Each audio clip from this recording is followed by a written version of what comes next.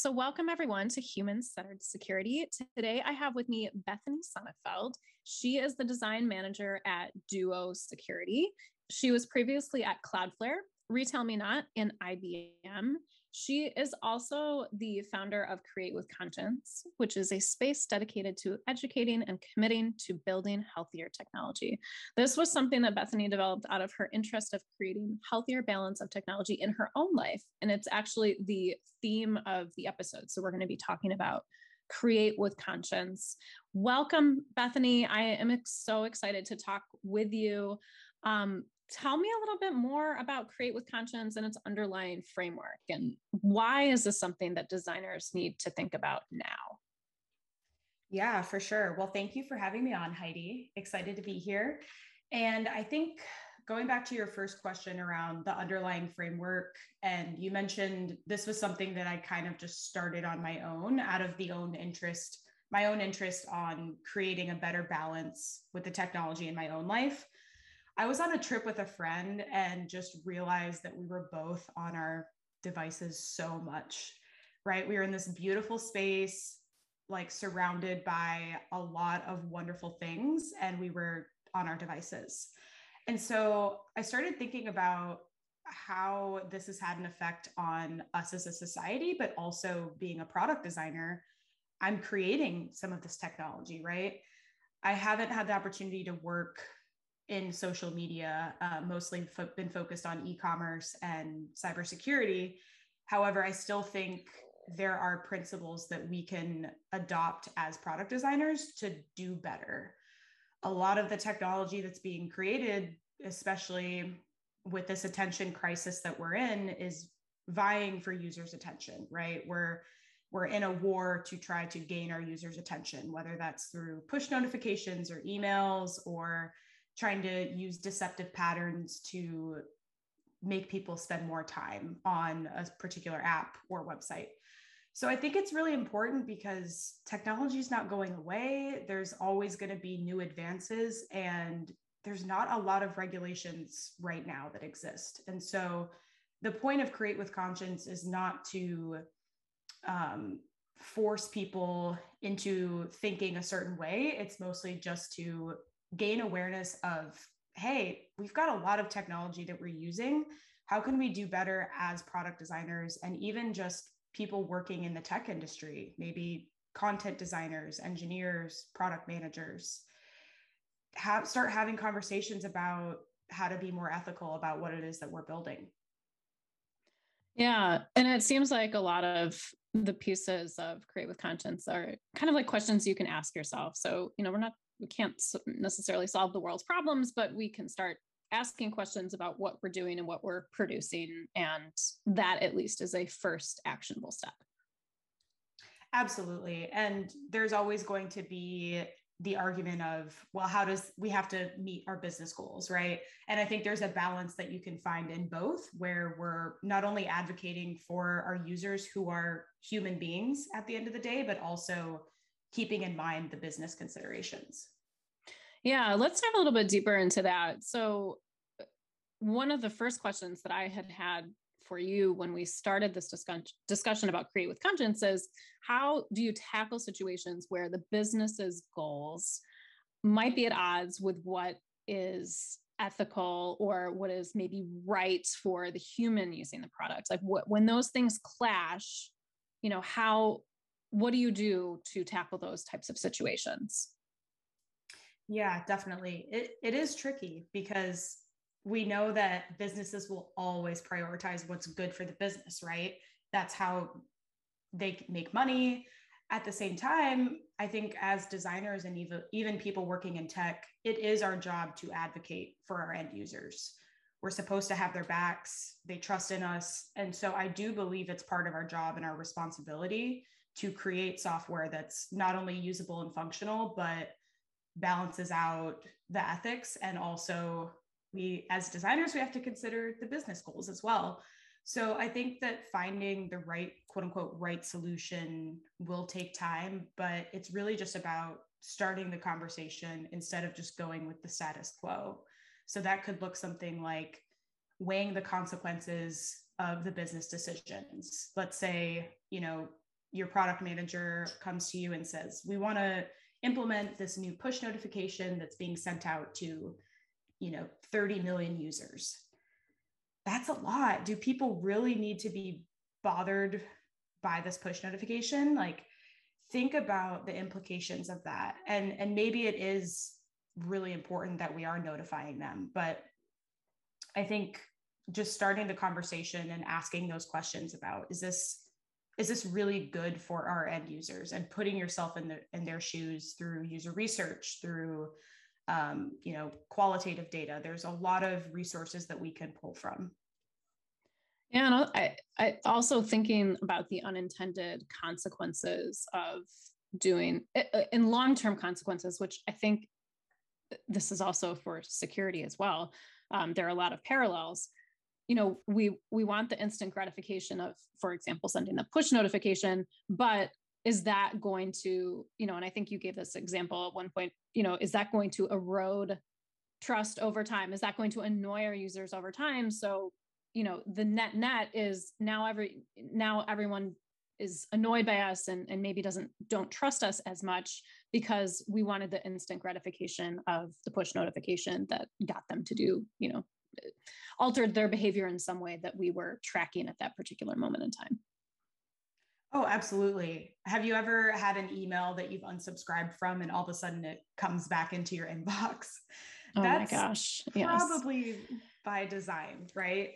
And so you're exactly right. Things like that can really erode trust with our users. And it's been shown that dark patterns like that can, make people have a different opinion on that company based off of, the experience that they're having.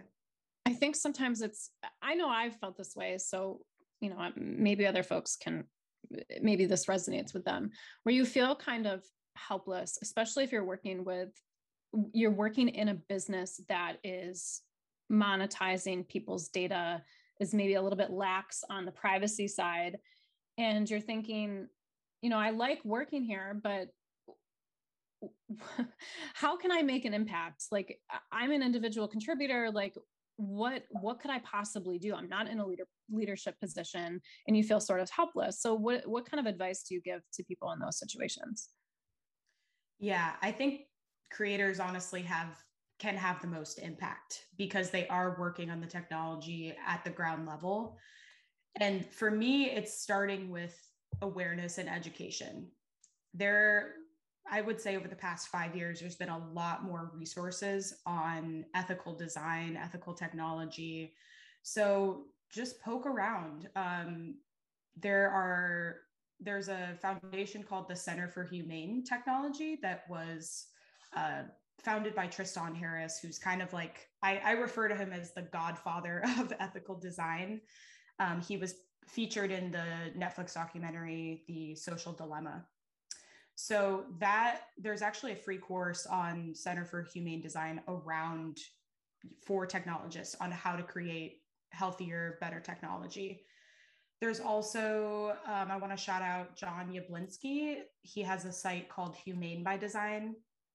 Great set of principles around how to do better as a designer, like really tangible things. Instead of using notifications, consider using this as well.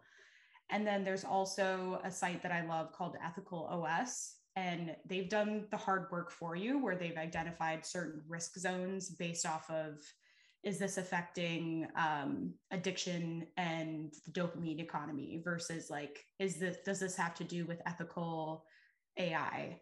So there's a lot of resources out there. And I think it starts with just gaining an understanding of why technology is designed the way that it is. And then sharing that with your team, right? Speak up and make your voice heard about, maybe this isn't the right way to do something. And work with your team to develop some sort of playbook or like a set of values that you can refer to. I'm a huge systems thinker. And so I like to say things work great when there is systems in place, because you can point to that whenever you get into a sticky situation. Yeah, I love that advice. So we talked a little bit about why this is important, some of the roadblocks that perceived roadblocks in terms of like what you can do if you're at an individual contributor level. So let's like get into the meat of what Create with Conscience is, and like how can we actually start practicing, you know, some of the principles that we've alluded to so far. So let's like dive a little bit deeper.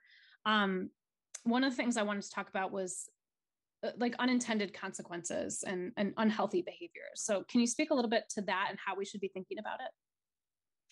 Definitely. So I mentioned earlier that our users at the end of the day are human beings. And I think that's something we forget working in tech, right? We get in our bubble, we're doing our user research, and we're so focused on the data that we forget to just relate to these individuals as human beings.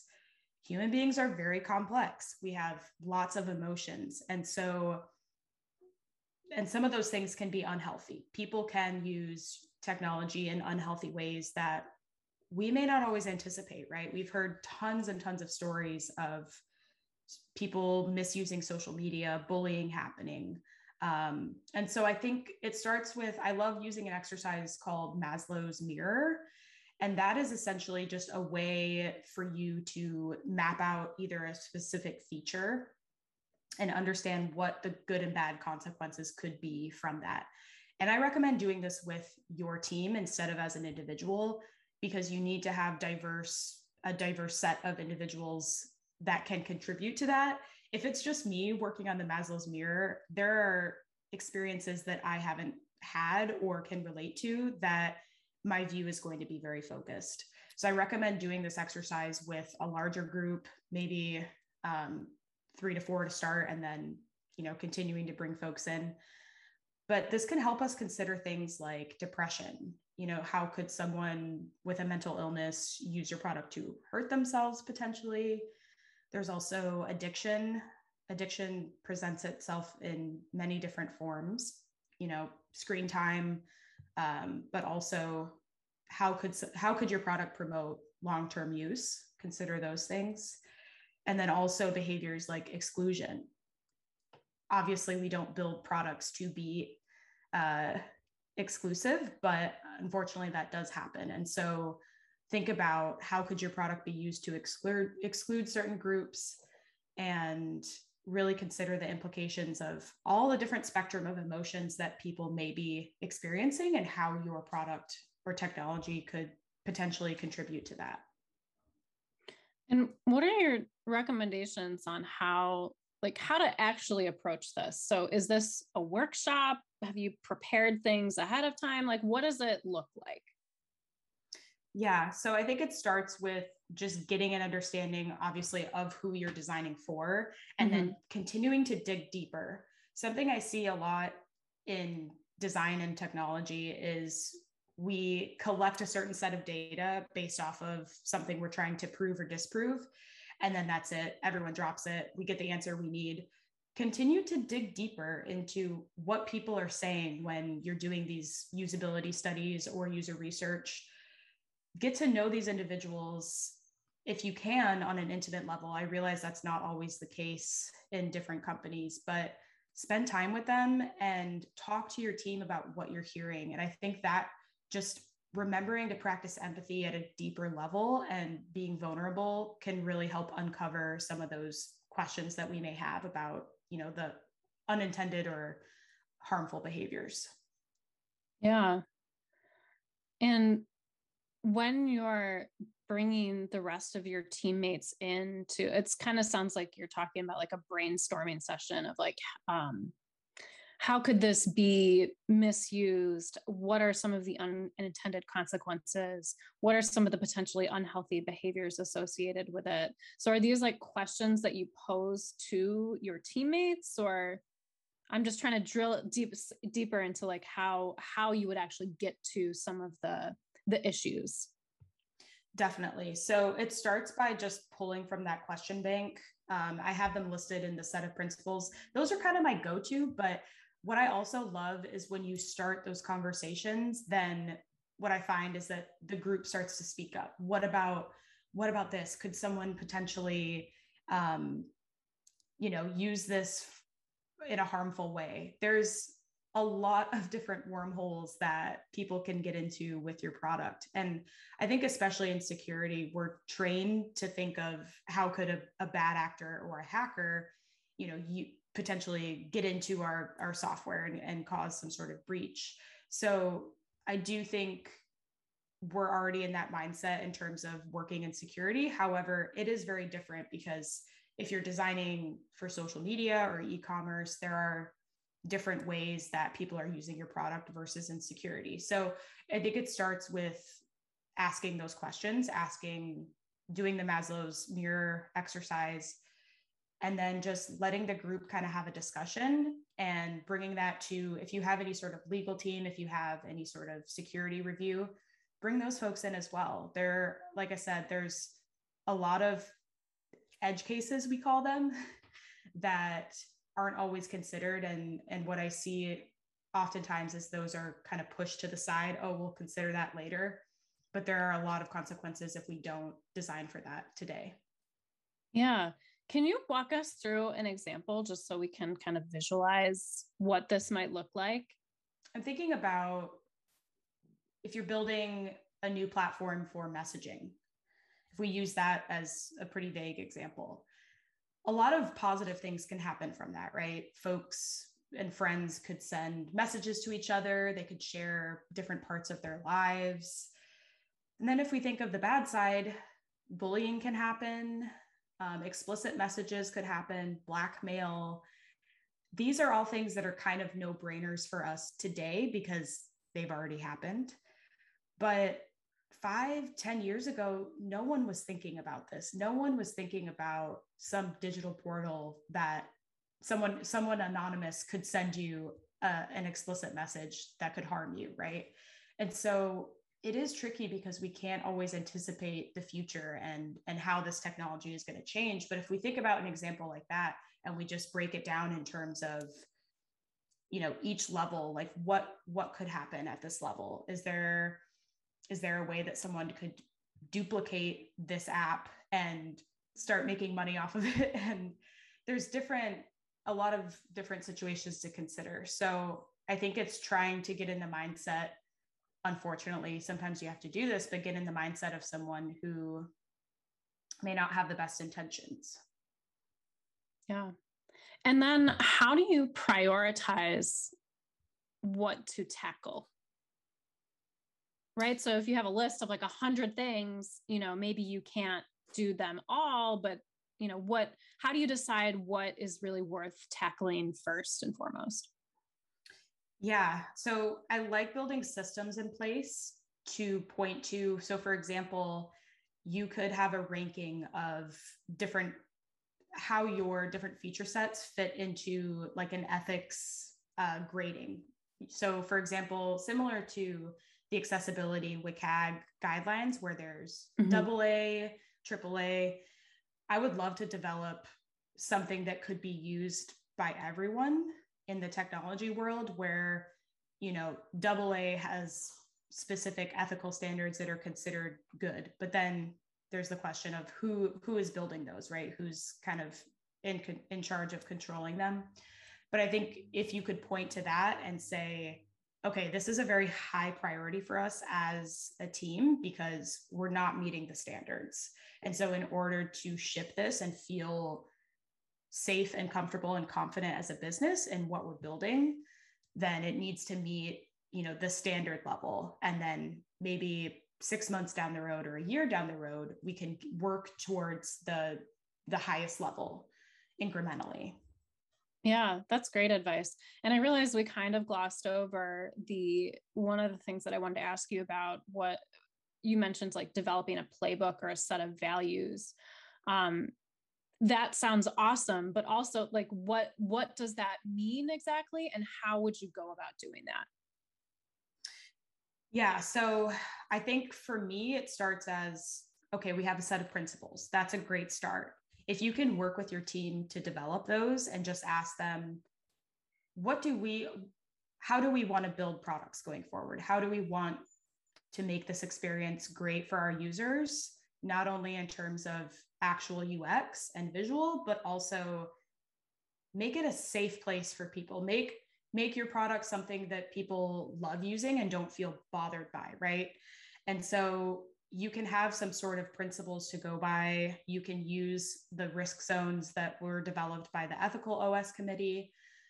Think about things like that to start. And if you want to take it a level deeper, you can always build out different patterns that are considered ethical by your standards. So, for example, you could say, okay, we know our product has push notifications. Is there an alternate pattern that we could use instead? I kind of have a gripe with UX design and product design because I think that as things have become systematized over the years, it's been great for us in terms of being able to deliver a more consistent experience for our users.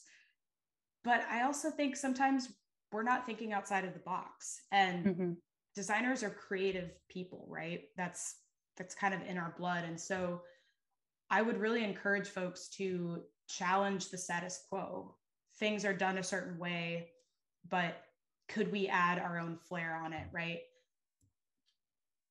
Think outside of the box and try to build in those systems early on, whether it's just a set of principles or whether it's down to the nitty-gritty of we're using this pattern and we've established this language, which we feel is ethically sound. Yeah, it sounds like what you're getting at is I completely agree with, we tend to fall into the same patterns and like what's worked before, like should work again. And we don't think outside the box.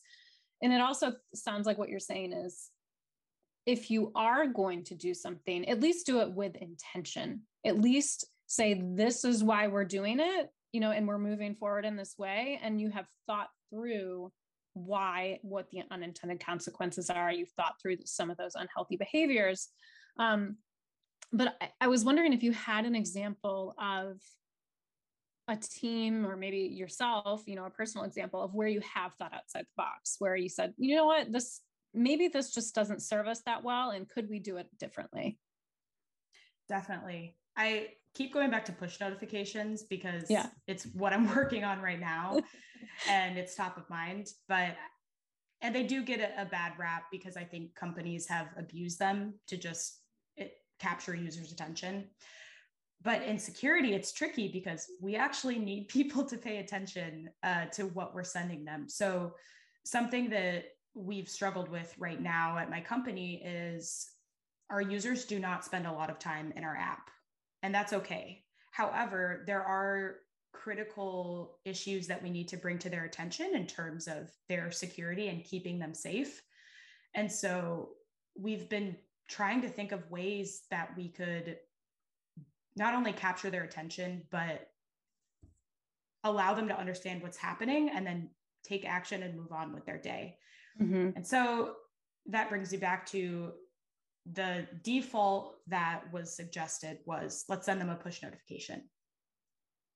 And we said, okay, that's one solution. Is there any other way to message to our users in our app? So I encourage the team to take a step back, and instead of driving towards a solution and saying, we should use a banner, we should use a push notification, let's think about what we're trying to do. Again, what problem are we trying to solve? And don't pigeonhole ourselves into a specific UX pattern or visual style. Now we have established ways in the app that we can message to our users. They haven't been successful. And so right now we're doing a lot of studies, not even showing folks designs, just talking to them about, how do you like to be notified? What's your personal preference? And that will differ for every user. But I think when you get that aggregate set of data, you can start to consider, 3 out of 6 people said they like push notifications. That's a good sign. But just continue to gather that data and then, again, be creative and think outside of the box. You don't always have to use the native patterns that are available to you. So that's something that is ongoing right now. And it's a conversation that we're having. Yeah, that's a super interesting example. And it makes me think, and maybe this is what you were alluding to, but it makes me think of, I know Microsoft I don't know if they've launched it yet or if it's in beta right now, but because people are so inclined to just say yes, like a push notification, yes, yes, yes.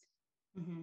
What threat actors will try to do is bombard users with push notifications. And finally the user's just like, yes, like go away, please. Just like, let me go on with my day. And they're like, awesome. Now I have access to your account because you just allowed me. So what they are doing is, in addition to the push notification, you have to enter a 2-digit code to truly authenticate. It's like one extra step, but it's one of the, and I'm not saying that I think it's very interesting. I'm not saying it's right. I'm not saying it's wrong. It does introduce another step that the push notification was supposed to alleviate. So it is kind of interesting, but it just goes to show you that what you're trying to accomplish can often has unintended consequences, right? You're trying to make it easier for the user, but then it gets exploited by a threat actor and they're using it against you. And what you mentioned made me think about just kind of like security messages or error messages in general, where you actually want the user to sit and read it and take some action on it and not just say yes or proceed or whatever, and which would potentially have some security implications. And how do you design that? Like, it seems, I think sometimes as designers we just are like, oh, a warning message or like a login screen, like so boring, but there's so much thought that has to go into that. So I think that's a great example of what you brought up, and I applaud your team for really digging deeper and doing the research. Thank you for saying that. It's not an easy problem to solve. And like I said earlier, we're in such an attention crisis. And so we know that users are not reading, they're not spending time on apps. To your point, they're just kind of clicking through to, get to their destination as quick as possible.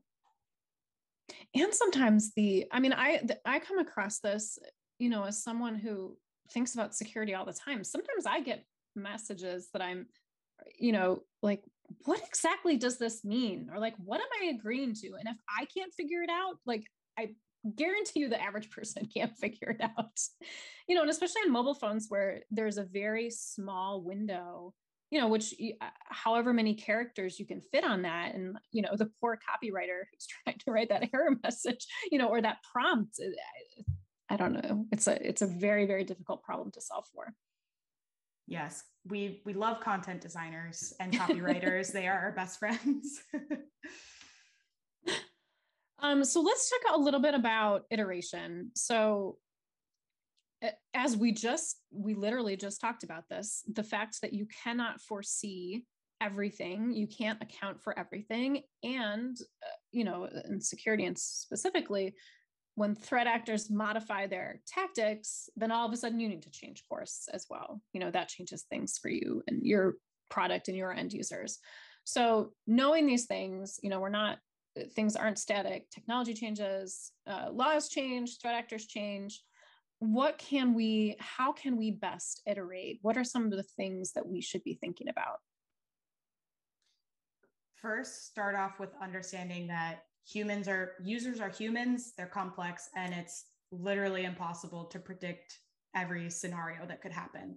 That was something I struggled with early on. Was I would get frustrated at myself when something unintended happened. And for me, I was like, why didn't I consider that earlier? Like, we could have designed a better way to do this. So understand that you're not going to be able to cover every or predict, every type of use case. I think human error, I see people point to this a lot in terms of, our users didn't know or they didn't read. Human error happens because of poor system design. So Helen Patton, she wrote a really great article about, the human error debacle. And she talks about, with a phishing email, we always point to, well, the employees clicked on it, right? So it's their fault. But think about, how did that email get through to begin with? Where were those security controls and how effective were they? And what is the organizational culture? Have we educated our employees on IT systems and phishing emails. Think about all of those different things and what trainings that we've implemented to help predict that. So notice that two things. Humans are complex. We can't predict everything.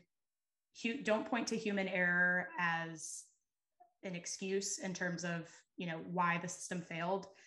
And then 3, just continuing to keep your ear to the ground, and you have to reassess. There's been plenty of times that we've done some iterative feedback and things have come back to us and it's not been the result that we hoped for. And sometimes it feels like a fire. And I'd recommend don't try to solve for that in that moment. Do what you can as a company to put a Band-Aid over it, which I know is not always the recommended solution, but I want to carve out more time to consider that use case in more detail instead of just slapping the Band-Aid on and then moving on. Make sure that you come back to this and think about whatever you're building, whether it's a feature or a product, think about it holistically. Like, this is something that's being added to your plate in terms of how you iterate. So just look at it as an opportunity to do better. And that this is something that may come up in the future. Yeah. You made me think of, I don't know if the person who wrote the article that you referenced talked about this, but there are 2 folks human factors folks who have written great books. One is James Reason, the other is Sidney Dekker, and they talk about safety, like specifically looking at when a plane crash is attributed to human error and how that is not necessarily the most productive way to look at it. Because just as you said, there are layers above that going up to the organization and going, very systems level, holistic view that allowed that error to happen. And unless you address the root cause at that very high level, you're really not going to fix the problem. So I'm really glad that you mentioned that, because I think sometimes we just default to say, users are stupid, or it was just human error, but that's not a productive conversation. And that's not going to get you to the root cause. It's just, it's a lazy way of, attributing what has happened, and allows you and the organization to not take, to not accept the blame, right, for maybe things that you could have done better. So I'm glad you mentioned that. Absolutely. I think it's easy to, 1, place blame, and then 2, try to come up with an immediate solution. Just take time to think through how this happened, what we can do better next time. Yeah, I love that sentiment. And it almost sounds like you're talking about like modeling human behavior. It makes me think of threat modeling. That's something that I've been thinking about recently. How do you, maybe this is a silly question, how do you like document some of these like quote unquote models that you are creating, and how do you share that with your other team members so you have a shared understanding? Yeah, it's important, because I think, especially working remotely, what I found is that documentation, you can spend a lot of time on it, and then all of a sudden it just goes in the cloud and goes to die. So socializing whatever you create with your playbook, your set of principles, socializing that workout. You don't need to spend a lot of time creating some sort of beautiful visual or, slide deck or something. Just kind of starting the conversation and talking through what are our company's set of ethical values. Asking that question. I'm not sure a lot of people would have an answer to that. And just talking through either at an all hands or with your team, sharing out in some sort of format that can be shared and digested really easy, I think is the crucial part, because you want folks to understand what you're trying to say and feel compelled to, don't want to say sign up, but like say that they're interested in this effort and they support you in that. Yeah, I think that's really interesting what you said. Like if you were new to an organization, and even, I guess, even if you're not new, if you're just starting to think about some of this stuff and you kind of raise your hand and say like, can someone point me to our ethical playbook or our set of values. And if there are crickets and no one has an answer, maybe that's an opportunity for you and your colleagues to band together to start something. Absolutely. And your comment made me think about, we could even use the company values as a starting point and then dig deeper into what that means from an ethical tech perspective. So for example, one of my company's values is being kinder than necessary. So I've thought about in what ways could we use that to, as we're building software and products, right? Being kinder than necessary to me means not bombarding people with unnecessary information for the purpose of the business goals, right? So maybe use that as a starting point. Every company at least should have a set of values. Try to expand on those and put your own spin on it from an ethical perspective. I love that. I think that is fantastic advice. And I love that sentiment, be kinder than necessary. That's fantastic. So on that same note, do you have any additional words of wisdom or pieces of advice for listeners? One thing I'll say is the ethical tech and design side of things is just starting to become a conversation. So I don't want folks to feel like it's something I have no idea about, or I'm not part of the, ethical design community. Really, Create with Conscience just started with me researching and reading some books and just feeling compelled to share something out. And so I would say, don't feel overwhelmed by all of the resources out there and feeling like you can't be a part of the conversation, because there is no set of guidelines. There are no regulations right now.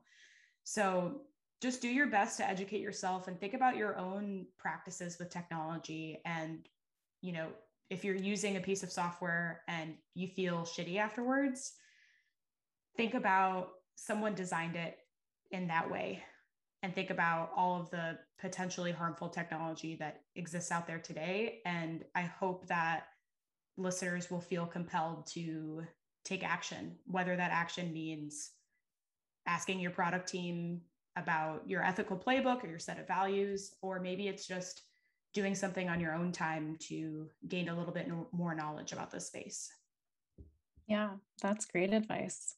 Awesome. So if folks want to learn more about Create with Conscience, you can go to createwithconscience.com. That is the website. Any other parting words for our listeners before we wrap up?